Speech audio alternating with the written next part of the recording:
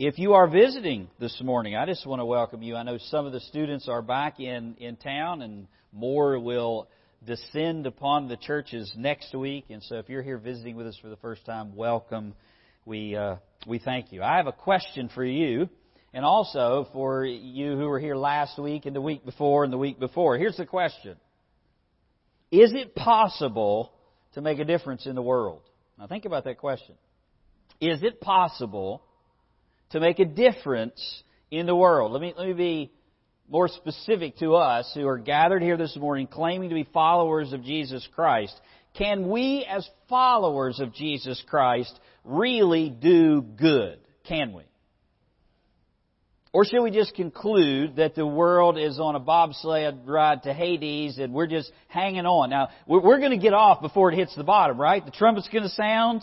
I mean, God's just going to call time out, and He's going to say, okay, everyone who's mine, you can get off, and it's going to be right before it hits. Do you just conclude that that's the reality? Surely you know, and we know, that God is the one who has to do the hard work, and He is at work, and we know that how everything is going to end. But the answer to that question, can we make a difference? Can followers of Jesus Christ really do good? Is a resounding yes, you can. In fact, one of the four activities of a Spirit-filled life, one of the four activities that every Christian must be engaged in, as we've been looking in Galatians chapter 6, has to do with doing good. Has to do with doing good works. I understand it's easy to become cynical and give up. I understand it's easy to do that, and God understands it's easy to do that. As you're going to see in the passage today, we're even encouraged not to give up. We're encouraged not to lose heart because of something good that is coming. The Bible tells us to be like Christ and renew our minds, and the Bible tells us to give of our resources. It tells us to be a lot, but it also tells us to do a lot.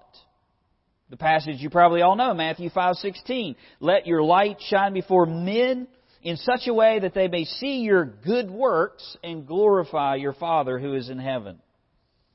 God even goes so far as focusing on good works in James that he says that if you don't do good, if good works, good fruit is not part of your life, then you don't have saving faith.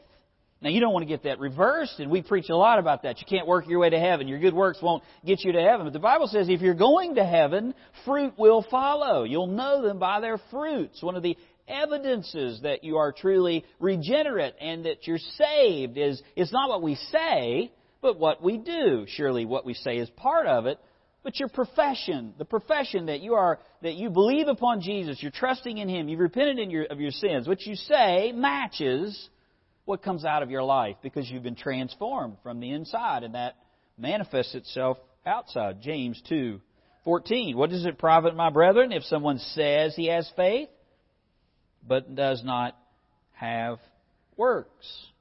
Doing good is an action of a spiritual person. Well, if you're not there, open your Bibles to Galatians chapter 6, and we're going to finish up this series today where God's outlined four activities every church member must fulfill if they want to grow, they want the church to grow, want it to be healthy. Galatians is this contrast between the Spirit and the law. Chapter 5 is about life in the Spirit. There's the works of the flesh, there's the fruit of the Spirit. In Galatians chapter 6 verse 1 talks about you who are spiritual. You have the Spirit living in you. You who are bearing the fruit of the Spirit. This is what your life will look like. This is how you'll act. And he tells us there, he begins in chapter 6, verse 1, you'll bear other people's burdens. You'll be a restorer. You'll also carry your own load. In verse 5, you will participate. In verse 6, we looked at last time, you will share your resources in the church where you're ministered to. And then in verse 10, he says, as we have opportunity, do good to all, especially those who are of the household of faith. Goodness is a fruit of the Spirit. That's the being part. You can't control the fruit of the Spirit. If you're a tomato plant, you can't, no matter how hard you struggle and strain as a tomato plant, you can't pop a tomato out, right? You grow tomatoes because you're a tomato plant. You soak up the sun, you soak up the rain, you're in the ground. The Spirit bears His fruit in your life. And one of the fruits that the Spirit bears, if you're saved, is goodness. But He also, here in chapter 6, talks about actions. We're to do good in verse 10. And you can't do without being for sure, but Paul ends Galatians with the point that Christianity leads to action. Christianity leads to action. Let's read, and we'll begin at verse 6, and we'll end with verse 10, and then we'll try to unpack what the Lord has to say here. It says, let him who is taught, verse 6, him who is taught the word, share in all good things, there's that word, with him who teaches. Do not be deceived. God is not mocked, for whatever a man sows, that he will also reap. For he who sows to his flesh will of his flesh reap corruption, but he who sows to the Spirit will of the Spirit reap everlasting life, or life everlasting. Now here's the encouragement, verse 9. Let us not grow weary while doing good, for in due season we shall reap, if we do not lose heart. Therefore, as we have opportunity, let us do good to all, but especially to those who are of the household of faith. Now, right after God covers our responsibilities about giving, in verse 6, He gives a warning and an encouragement about the law of the harvest. And He ends with this command to do good whenever opportunity presents itself. And the Bible often uses very plain illustrations to teach spiritual truths. Jesus taught in parables quite a bit. Now, I didn't go back and count them, but Locklear Herbert said that there was a book that he wrote, The Parables of the Bible. He said there's over 250 of those little stories that are there. And so, what connects with verse 6, let him who is taught the Word share in all good things with him who teaches. You share good things. You share your gifts with the church. And this verse 10, doing good, is this garden principle. This law of sowing and reaping. You've probably heard sermons from this before. Just like there are physical laws that are constant, there are also spiritual laws. And they're just as applicable. You wouldn't ignore the law of gravity.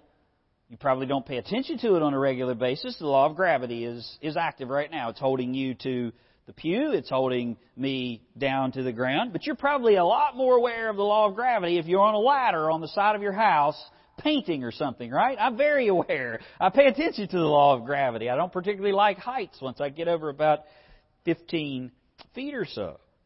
Paul doesn't want us to ignore the law, the spiritual law of sowing and reaping in the Christian life. What you and I sow in the garden of our lives will come up in harvest one day. And God wants that harvest to be good. So I would say, if we're going to look at verses 7 through 10, and there are three motivations, I think, that you can take away from this passage.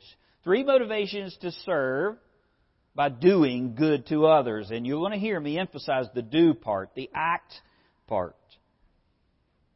The first one is found in verses 7 and 8, and that is, the motivation is the law of harvest. Look at verse 7.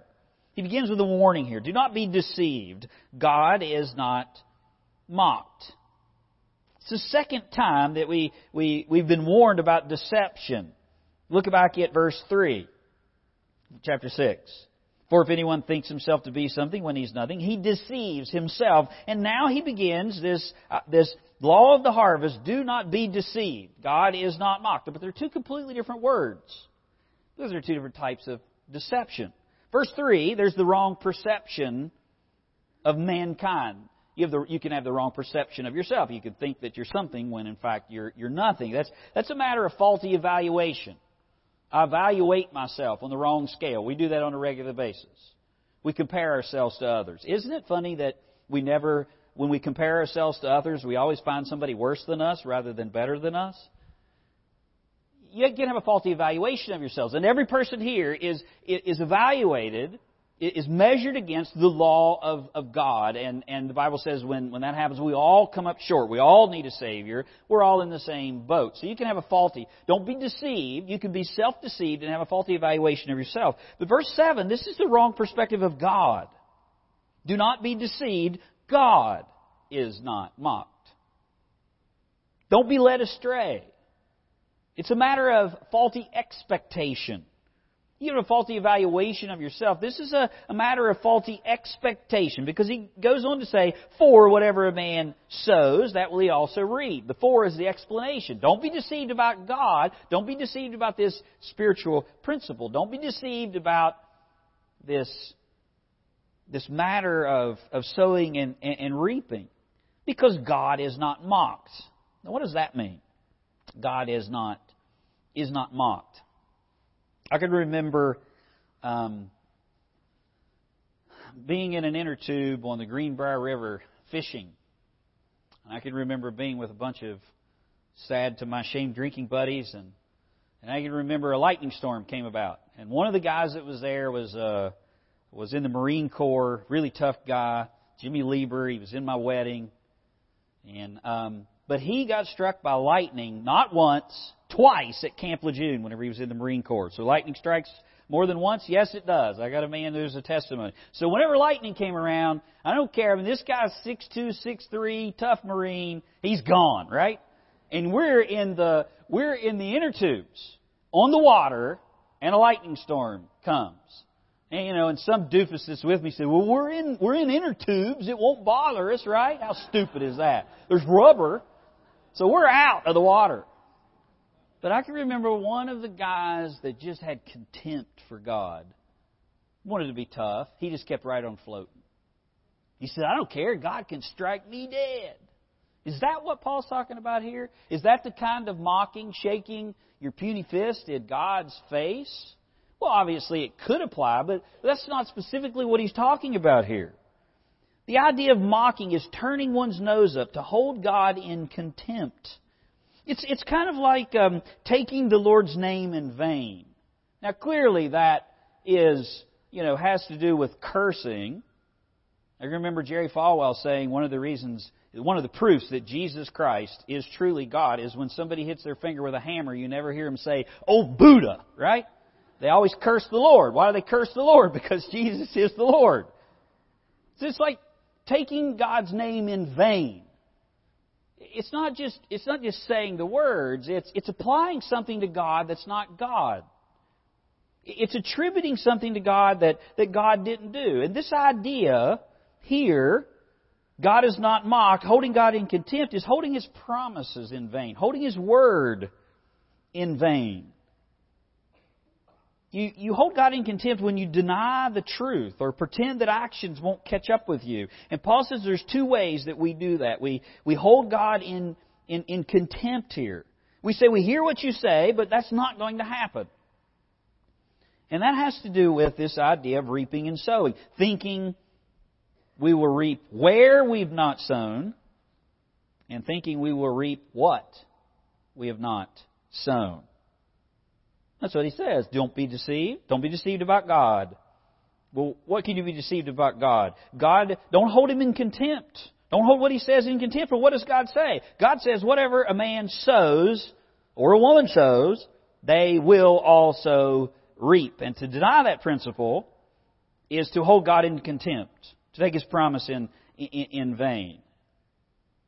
Thinking you can reap where you've not sown, or what you've not sown, is to hold God's word in contempt, because He says otherwise. Now, you shouldn't expect to reap if you've not sown. It's a principle. I mean, only a foolish farmer goes out into the field. Have you ever seen a farmer go out into the field? They prepare it, they plow it, they do all of this work, they water it, they fertilize it, but they never put any seed in the ground. Wouldn't that be foolish? Well, God says, don't be foolish.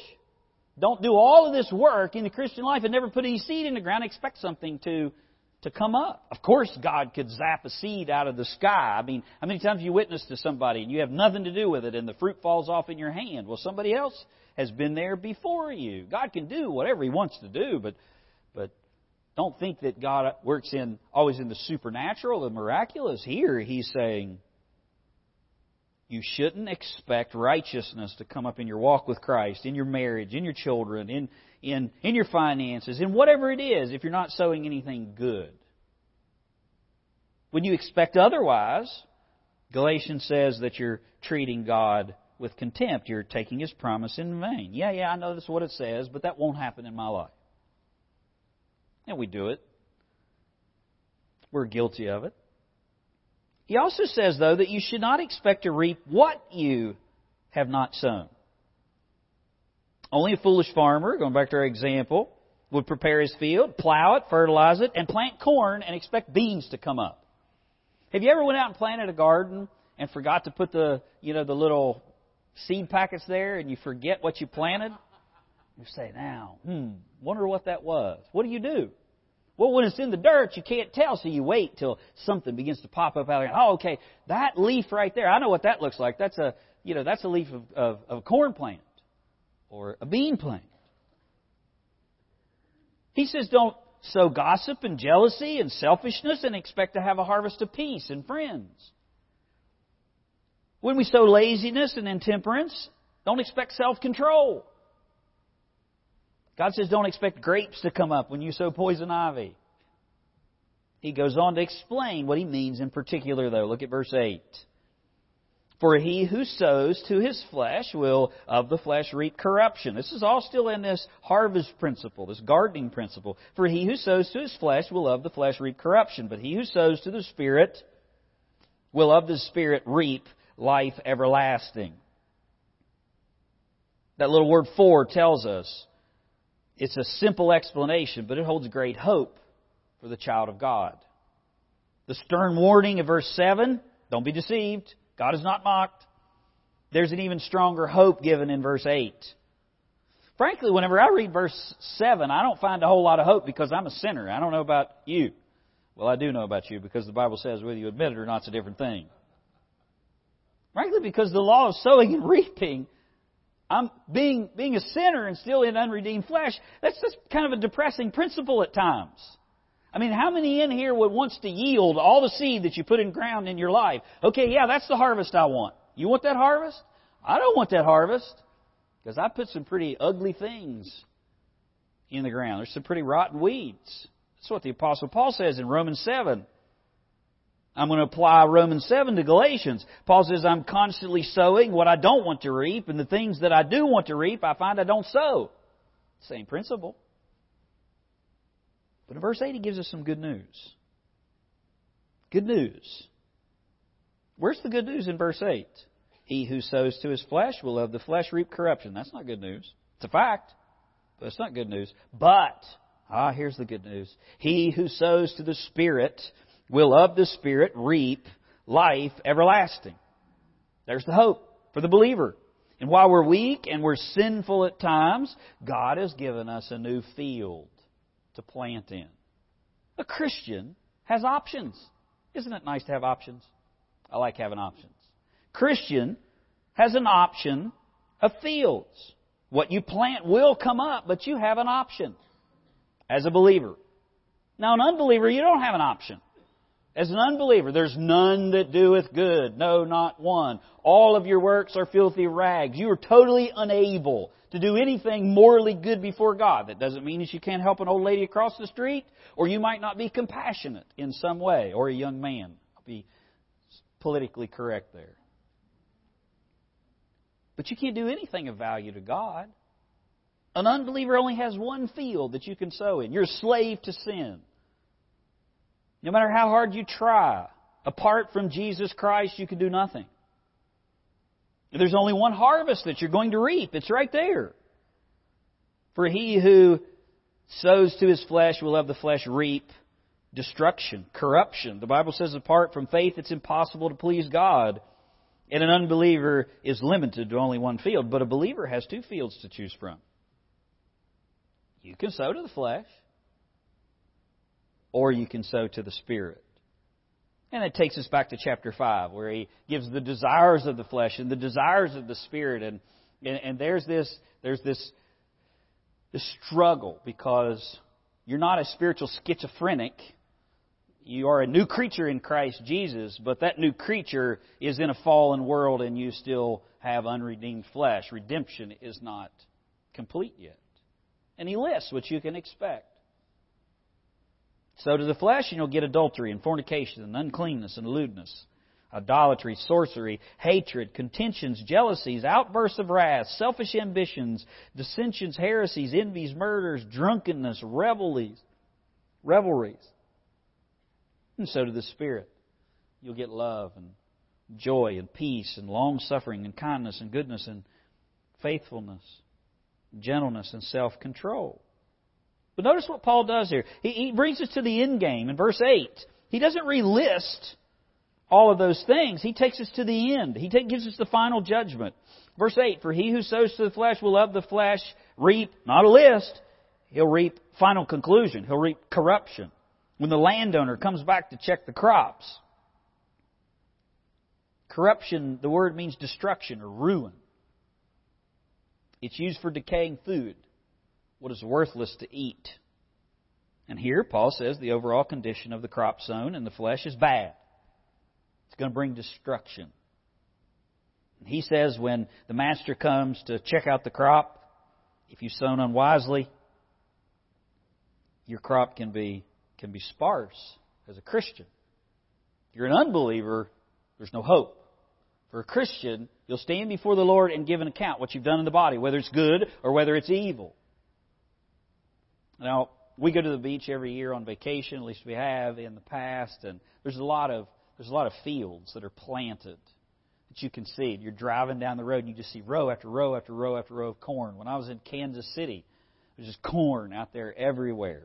And corn means big white-tailed deer and bow hunting, but I digress. You just see these row after row after row after row after row, and then all of a sudden you'll just see this bare patch. And you're like, what happened there? And then more corn. You know, did the tractor malfunction? He's not here, but was Dan Summers driving the tractor and he forget to engage it? I don't know. What happened? Can you imagine? There are times when you just come on one of those pages. Can you imagine taking a walk in the field of your life with Christ and coming upon the rows where there's only weeds or a barren place? I'd say that probably won't be a pleasant experience. Oh, here's a corn row, corn. Well, what happened here? That can happen for a Christian. You can sow to the flesh, but now he gives the flip side. But he who sows to the Spirit will reap eternal life. Again, he doesn't list the fruit of the Spirit. He gives the conclusion. You're going to reap life everlasting. The conclusion of one's life that proves that they're a believer. Now, eternal life, this primarily doesn't mean length, but kind of life. Of course, we're going to live forever. Of course, a believer is going to live forever, but you possess eternal life at the moment that you're saved. You possess the life of Christ. John 17:3, and this is life eternal, that they may know you, the only true God, and Jesus Christ, who you sent. Listen to John 5:24. Truly, truly, I say unto you, he that hears my word and believes on him that sent me has, present tense, everlasting life, and shall not come into condemnation, but is passed from death into life. And as a Christian, there's encouragement. You have the choice of which field you sow in. And if you sow to the Spirit, the end result is a conclusion that eternal life lives in you. But he doesn't stop with the encouragement. Look at verse 9. After you go through the law of the harvest in verses 7 and 8, there's a promise of success. There's a law of the harvest, and there's also, number 2, second motivation, there's a promise of success. Verse 9. Let us not grow weary while doing good, or in well-doing. For, why should you not grow weary? In doing good? Because in due time, in due season, you shall reap. It's a promise. It's not a might reap, you shall. It's a conclusion of the law of the harvest. If we do not lose heart. There's a promise of reaping. Verse 9, there's a promise from God that you will reap reward for your labor. If you're a lady in here, you can relate to this principle. You ever clean your house? You ever do laundry? And the next day, this pile is not smaller but bigger. And although you know you've done about 4 or 5 loads, well, around our house, I hear this principle on a regular basis. It's clean, clean, clean, and just to get it dirty again. Isn't it enjoyable, men, whenever you're mowing the grass and you see when you look back, you can tell where you've been and you feel productive. You know one of the wonderful things about heaven is going to be? Whatever you put your hands to, it will accomplish the purpose. I mean, part of the fall is that creation will fight against you. It doesn't mean there won't be repetition in heaven. It just means that part of the fall is whatever you put your hands to, it can falter, it can fail. You have to do it again. It doesn't end the way that you planned it. Well, in heaven, it's going to be different. And God promises here not to grow weary, whether you can see the progress or whether you can't see the progress. And lots of times you can't see the progress in your Christian life. Have you ever witnessed to somebody for a really, really long time and they make no movement whatsoever? Isn't it tempting to just say, well, I'm going to stop praying, I'm going to stop sharing?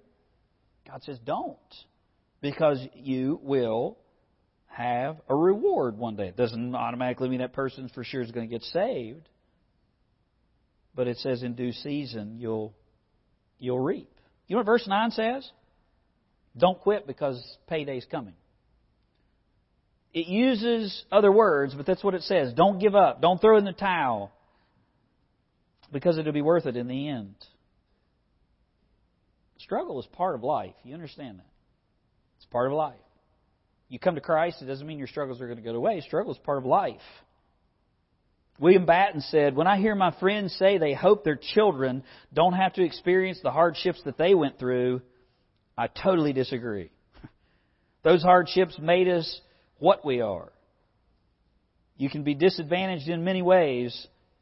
In one way, maybe not having had to struggle. Is it possible to make someone's life too easy? Sure is. Just look in the projects. You can see lives that sometimes are made too easy.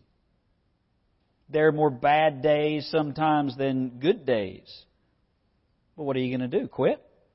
You can't if you're saved. There's just something in you that won't let you do that. It's called perseverance of the saints. God who began a good work in you will perform it, will continue it until the day. There are plenty of days that you wanted to say, I can't go any further, I want to give up. But there's something in you that just won't let you. Well, that's a work of the Spirit. But God here gives a promise, a channel for that Spirit motivation to run. Verse 9, let us not grow weary while well doing, for in due season we shall reap. Don't give up. Payday's coming. The thing that keeps me going, keeps you going in those times is there's coming a day when the last race will be run. When the finish line will be in sight. And for some of you, you know that that's sooner than you probably think because we're not promised another day. And there at that place, at that moment, when you stand before the Lord Jesus, the Bible promises you your reward. And you long to hear, well done, right? Let us not literally lose heart. Did you know one of the dangers, the great dangers of our souls, is to become tired of serving Christ? Now that might sound weird, but losing heart means to become discouraged. It means to lose your desire to continue doing something. It means to come to the point where you say, what's the use? You come to the point where you say, it makes no difference anyhow.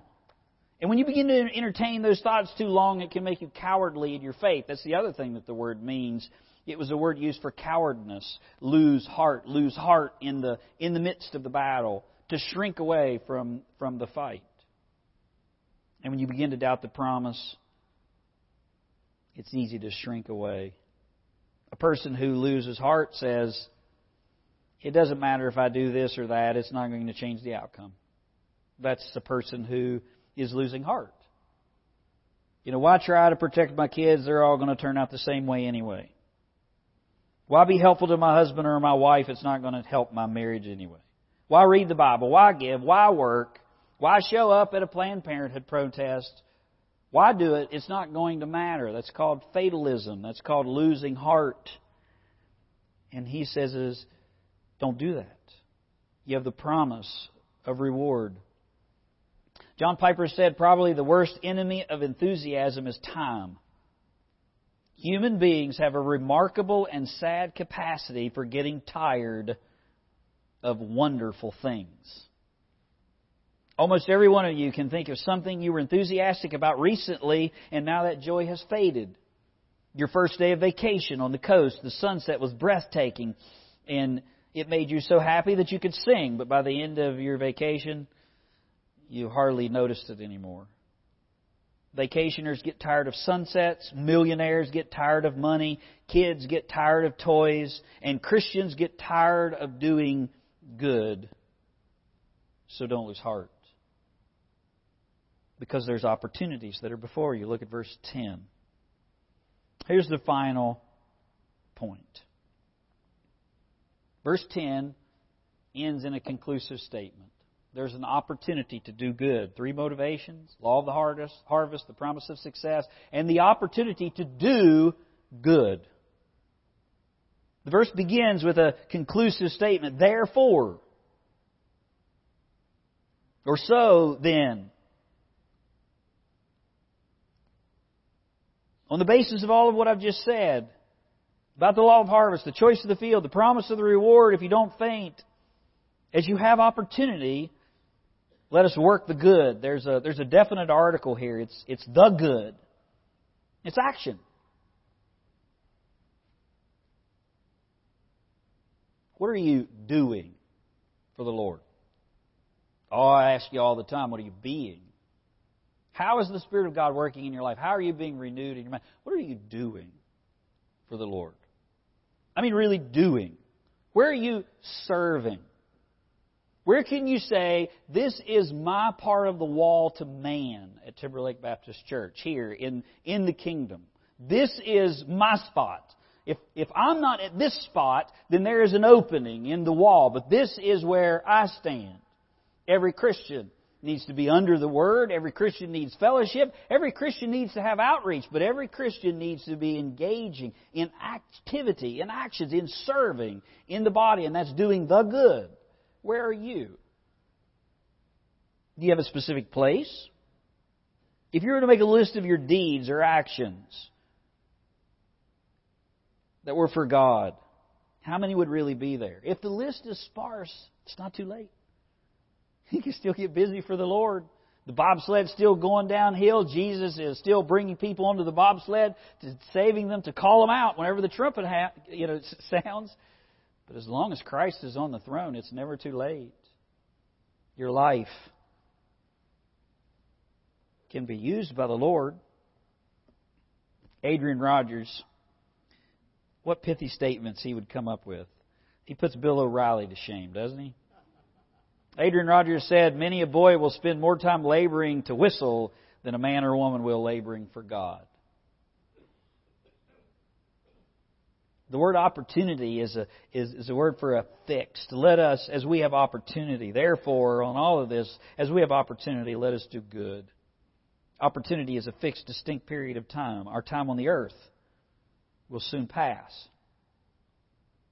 Then there will be no more time to work for the Master. How many times have you said in the past month, boy, time flies? You feel it. Now, why does a 3-year-old feel like it takes forever for the beach to roll around or whatever else it is? Because they've only lived 3 years. So a whole year from 1 year to the next is a whole third of their life. But we just keep getting older and uglier and older and uglier, right? You do. And you go, man, time flies. And we were sitting at the dinner table the other night, and Tracy looked at me and said, our kids are huge. So they are. Yep, you're right. They are. I felt the same thing. 80 years seems like a long time whenever you're 16 or 18 or 20 or 30. But whenever you get into eternity, 80 years will seem like an utterly inadequate lifespan for the sake of Christ. 84, amen. You're on borrowed time, aren't you? We all are. Buy up opportunities while you may, is Paul's counsel. Plant seeds in the Spirit while there's time. You have one life and there's opportunities that's there, so use it and do good.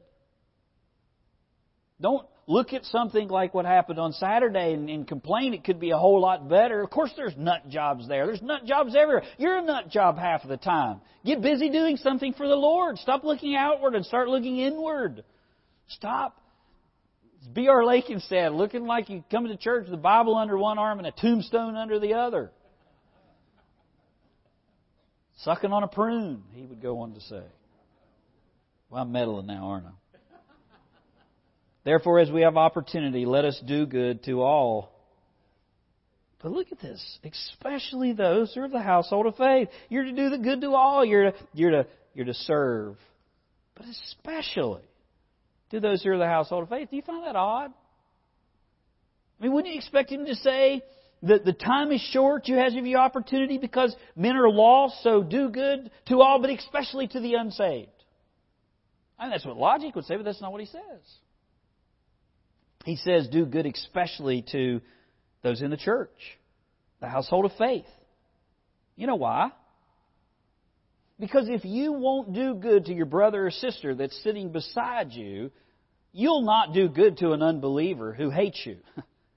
If you won't witness to somebody across the street, what makes you think that you're going to go win the world to Jesus halfway across the globe?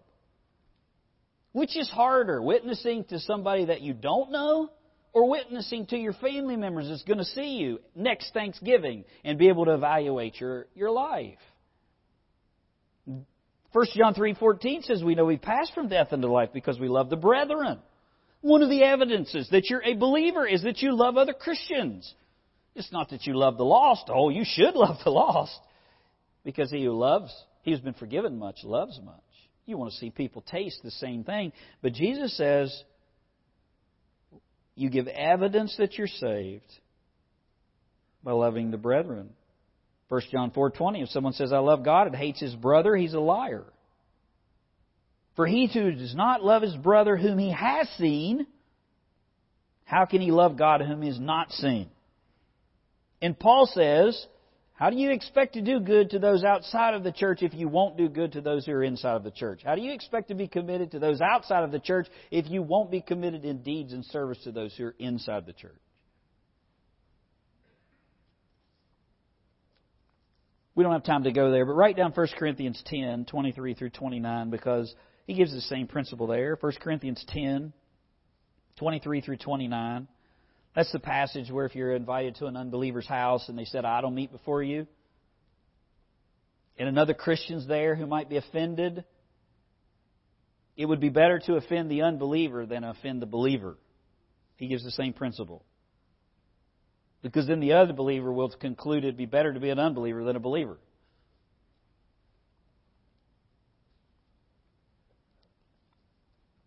As we have opportunity, do good to all men, but especially the brethren. You say, that's great, I see it. It's right here, black and white, plain as day. Well, Pastor, where do I start? Maybe this will help. Time magazine several years ago told about a doctor who lived through the bombing of Hiroshima. He was a physician. And when the blast occurred, he was waiting for a streetcar about a mile away from the center of the blast. A horrible thing that the Japanese leadership required the President of the United States to do to save millions of lives and end the war. He was sheltering by the corner of a concrete building whenever the blast came. Within seconds after the explosion, it says his ears were filled with screams of victims all around him. Not really knowing what happened, he stood there for a moment bewildered, and here was one doctor wondering how he could even handle this mountain of patients. And then, still somewhat stunned, Dr. Shigito knelt and opened his black bag and began treating the person lying at his feet. When you're faced with the spiritual needs of a lost world, of being overwhelmed with your own heart, failures, difficulties, don't despair. Just do good to the patient that's laying right there at your feet. Just take the next step. Whatever is in front of you next to obey, just obey that. And then once you do that, just obey the next thing. And once you do that, then just obey the next thing. And the next thing you know, when you look back, you're going to be pretty far down the track. But if you stand back and look and say, oh, it's overwhelming, then you'll just sit there and never do anything. Do good. Start with those who are around you. Start with people who have needs in your family, in your life. Do it because there's a day of reckoning. God's not mocked. Do it because there's a promise of reaping. Do it because there's a limited opportunity.